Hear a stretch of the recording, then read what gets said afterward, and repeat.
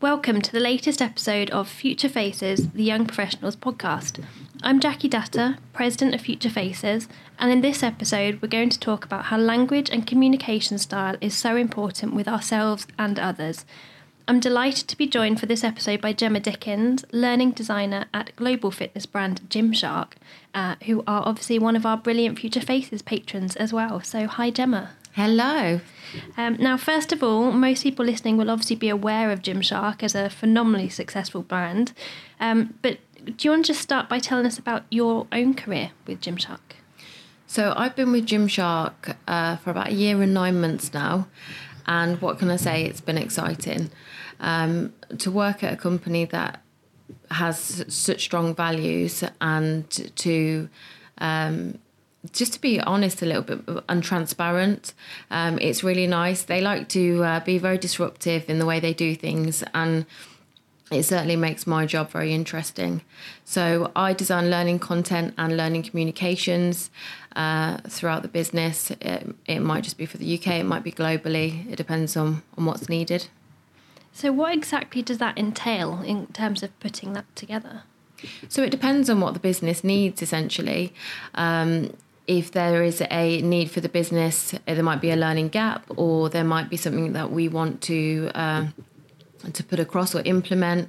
It might be something like GDPR training, or I've recently been working on some belonging modules for Gymshark, which looks at conscious inclusion and inclusive mindsets and all those types of exciting things, really being culturally aware. And that was really, really exciting, and I really enjoyed working on that. It sounds really interesting, especially on the cultural piece for such a company with great culture. As a chamber, we have hosted a number of events with Gymshark. The last one was rather exhausting in the lifting club, but very much enjoyed it. In terms of Gymshark, we've heard a lot about the importance of that strength of culture there. In terms of today's topic with language and communication, is this something that features strongly in Gymshark's values? Yes, definitely. Even in one of our values is be human, in the way that we talk, in the way that we communicate with one another is really important. Whether that just be, what we're putting out to the business, the communications, you'll find that they're not overly full with jargon, corporate type of language. It's very real. It's very just down to earth type of language. But yeah, I'd say that it's really, really important for Gymshark and the way we come across. NLP, for example, neuro-linguistic programming, which we'll talk about today, is really important throughout Gymshark. So in terms of neuro-linguistic programming then, what exactly is that for our listeners? So NLP is neuro-linguistic programming. It was something that I'd heard of before, but I really got my teeth into it at Gymshark. So it's described in different ways. So people describe it as like a toolkit for life, or an owner's manual, or a guide for themselves. Neuro meaning the mind and body and how we think. Linguistic meaning our internal dialogue, our non-verbal communication. And then programming, so the sequence of behaviours or patterns that we run in our minds and essentially in turn causes us to act or behave in a certain way. So I guess it's not even just linguistical, but how we think as well then, potentially. Yes, definitely. We have our own internal dialogues that we run through our minds every single day. We may not be aware of them, but they happen. No, that's really interesting. So in terms of NLP and language and communication, why is this so important? And how is that internal dialogue affecting us effectively when we're conversing with others, whether that's colleagues, clients, friends, or just people we know in our networks?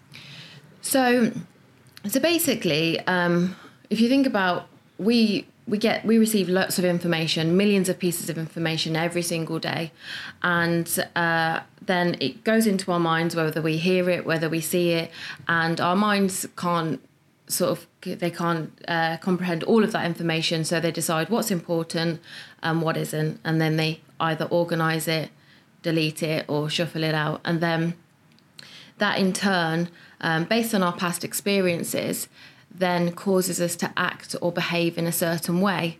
So then we have certain perceptions of things, we perceive things in a certain way, and that then causes us to have, respond in certain ways. So based on a past experience of mine, an incident might happen out in the street or at work, and I might respond unconsciously in a certain way based on my past experiences because of my own internal dialogue. So it's almost something that's triggering something inside you to act or think a certain way. Yeah. I think the real change and the power comes from sort of understanding the difference between negative self-destruction and then sort of conscious positive behaviours, and how you can tap into that and start making better changes within your life, and essentially just lead a more happy and fulfilled life. So in terms of speaking at a very basic level, what exactly does it mean? Is it a case of if we're thinking more negative thoughts and maybe watching more negative news and things like that, are our thought processes more likely to be more negative, and that's what we need to change? Yeah, I think it can have an effect on those, but essentially it's taking in that information and looking at it objectively. Okay, so it's what we have control over and what we don't have control over. Essentially, things happen around us, and we might not necessarily have control over everything that happens around us, but we do have a choice on how we respond, act, and behave to that information. Okay. So that's where cause and effect comes in, and that's what I really love. I think cause and effect is one of my favourite principles of NLP. Can you give us a couple of examples of that? Yeah, so basically, if you're living at effect, then you're sort of living, you're making excuses, life's happening to you, it's a victim type of mindset. You have no control over what happens around you, and it's just, it's one of those things, and that always happens to me. Whereas if you're living at cause, you're taking accountability for how you act, respond and behave. You're understanding that you might not, like I said, have control over what happens around you, but you do have control over how you choose to respond to that. So, for example, as I was just saying, I was late today. Somebody saying I was late today because I couldn't find my keys. Okay, so you're living at effect there, or you're saying that sentence is at effect, because essentially you could say, well, I could have placed my keys on the hook last night. So because I didn't, because I was a bit tired and I just chucked them on the sofa, they fell down the side and I couldn't find them this morning, and that's why I was late. It's about taking accountability for your own actions. It's not about blaming yourself or blaming anyone else around you, but just taking accountability. And once you start doing that, you have more control over what happens around you, and essentially just living a more fulfilled life, understanding that you have a choice. Now, it's a very familiar scenario in our house, but actually thinking about it, I tend to say, has anyone seen my keys? My keys have vanished, and actually I've put them somewhere, or I've dropped them somewhere, or and we always have the same discussion, me and my husband, where he goes, why don't you just leave them in the same place? So no, that's really, really interesting. And actually I think we're more likely possibly to learn from those mistakes, if you like, of putting your keys wherever, if you do take that accountability. Definitely. And I don't think anybody can be at cause or at effect the whole time. And I think if my son was listening to this, he would probably laugh about the key scenario, because I lose them regularly. But it's about understanding, just being aware of it, consciously aware, instead of allowing things to unconsciously happen, the patterns and behaviours that continue to happen, just being a bit more conscious about that. Do you think that this is something we're possibly worse at after the pandemic, where a lot of people have spent a lot of time at home? There was a lot more people feeling very negative feelings and negative thoughts, and a lot of obviously negative news as well. Do you feel like maybe we're in this effect stage a lot more now than possibly we used to be? Possibly. I think that because there was a lot of control taken away from a lot of people, it didn't give them as much of a choice to do the things they wanted to do. So a lot of people felt at effect, perhaps. But then there's a lot of positive things that came out of what's happened as well. Some people have chosen, actually, I may be at this situation now where I'm in furlough and I can't do anything. I feel frustrated, but they might have started their own business, or they might have chosen to take up an extra hobby or do DIY or a bakery. Or I know loads of people that have done these types of things that have adapted a causal mindset out of what essentially is quite a negative, situation. Okay. And in terms of how do we... Obviously, the first step, I think, in all of this is probably bringing that learning and awareness into how we do think. And, I mean, I've never considered the fact that I'm blaming my keys for disappearing when it's fully my fault. But once you've got that awareness, what would be your sort of tips into how to bring yourself into that more present moment, really, and to be aware of it and practice this? To ask yourself some questions before you respond to something. So, for example, thinking about when people, the use of language and the way they talk. So, say, for example, I was saying, oh, Sandra made me really angry because she didn't give me the report that I asked for on time. So, because of that, now it's caused me further problems. Okay, so I think if you ask yourself, what is it that actually caused you or made you feel angry? Because nobody can actually make you feel angry. Well, actually, if you unpack that, perhaps the reason you felt a little bit frustrated was because you knew that Sandra was running a little bit late, and you possibly could have sent her a reminder email and asked if she needed any support or needed any more information, but you didn't. So you're probably just a little bit frustrated with yourself.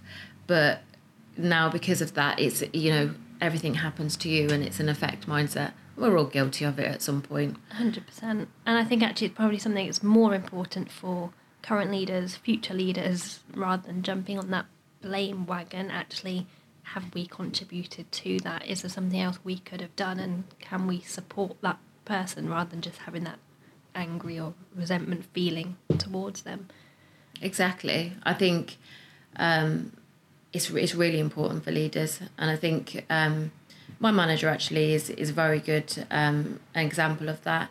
He's fantastic at just saying, I put my hands up, I've made a mistake here, or, what can I do, or where can I improve, or I understand that this might not be the best way of going about things, what can I do? And he'll take suggestions on board, and I think that's a great way to be as a leader, instead of having a separation between a leader and their direct reports.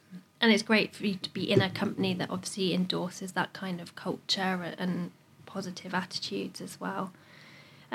Would you be able to give us any sort of top tips or anything like that? Just very snappy sort of things to remember for our listeners to take forward.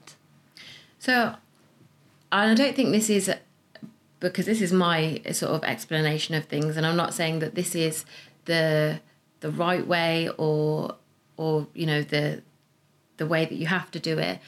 But I think one of the questions that I ask myself, and I encourage other people to explore, is, if I'm feeling in a certain way, why am I feeling like this? And then really just sit there for a moment and think about this. Why am I feeling like this? Why am I feeling angry or frustrated or annoyed? And then just be honest about the answers that come into your head. And I think you will get the truth. Your mind knows the truth. It's just whether or not you choose to listen or not. So, and then just unpack that and just start to be a bit more honest with yourself. And then you can always ask other people as well. People that trust will get the right answers from. I've got people within my circle, my network, at work and at home, that I might say, did I respond a little bit irrationally there? Or what do you think I could have responded a bit better? What do you think, looking from the outside perspective, was going on there? And I know that it's their perception of things, but I know I'll get an honest and just answer. No, and it just goes to show the importance of having that network and that sort of support around you for people to go to for things like that. I know I'm generally very over the top with the way I word things when I'm writing, and I get a lot of people ask me to proofread CVs and letters and all sorts of things. But sometimes when, especially in situations of maybe confrontation, actually that's the time that I then use my own support network and say, before I say anything, how should I go about this? But then that language and communication comes in so importantly there. Are there any other sort of learnings that you've come across or picked up through your NLP training that you think would be really important or really useful information that our listeners could also take on board? I think just being conscious of the language. So, for example, and I think it's a Gymshark thing, I don't know, maybe, but we say, I'm being at effect here, I need to get causal, and we'll consciously make that shift. I know that it happens within my team, and we'll realise it's something will trigger in our mind, the way that I'm talking, my language, the way that I'm behaving is at effect. Let's make a conscious switch to think about being more causal and changing your language. So I think just saying it out loud makes it more real anyway. Yeah. I'm being at effect here. Okay, I'm going to be causal. Right, we've got the problem. Let's look at the solution. What can we do now? So just being a bit more, just thinking about your language, and just, like I said, just being honest with yourself, really, and don't be afraid to be wrong either. There's nothing wrong with that. It's just be honest and don't be afraid. Every time you might make a mistake, it's an opportunity to learn. No, I love that. And it comes back to that Gymshark sort of value of being human. Real big fan on that.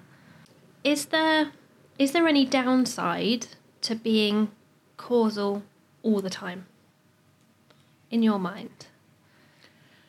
I don't think anybody is causal all the time. No matter even if they say that they are, I don't think they truly are, because we are humans. We can't be positive all the time, and I think so. My honest opinion is that nobody is causal 100% of the time, and that's okay because we're human. So it's something to aim towards, but obviously to expect you're never going to actually achieve it 100%, but something to work towards improving wherever you're at that on that level. Yeah, I think it's just about understanding that sometimes you might go into effect, and that's okay, but just try not to stay in there too long. Just be conscious of that. You can't be positive all the time, all day, every day. Waking up, okay, birds just pooed on my windscreen. Well, I might invent something to stop that.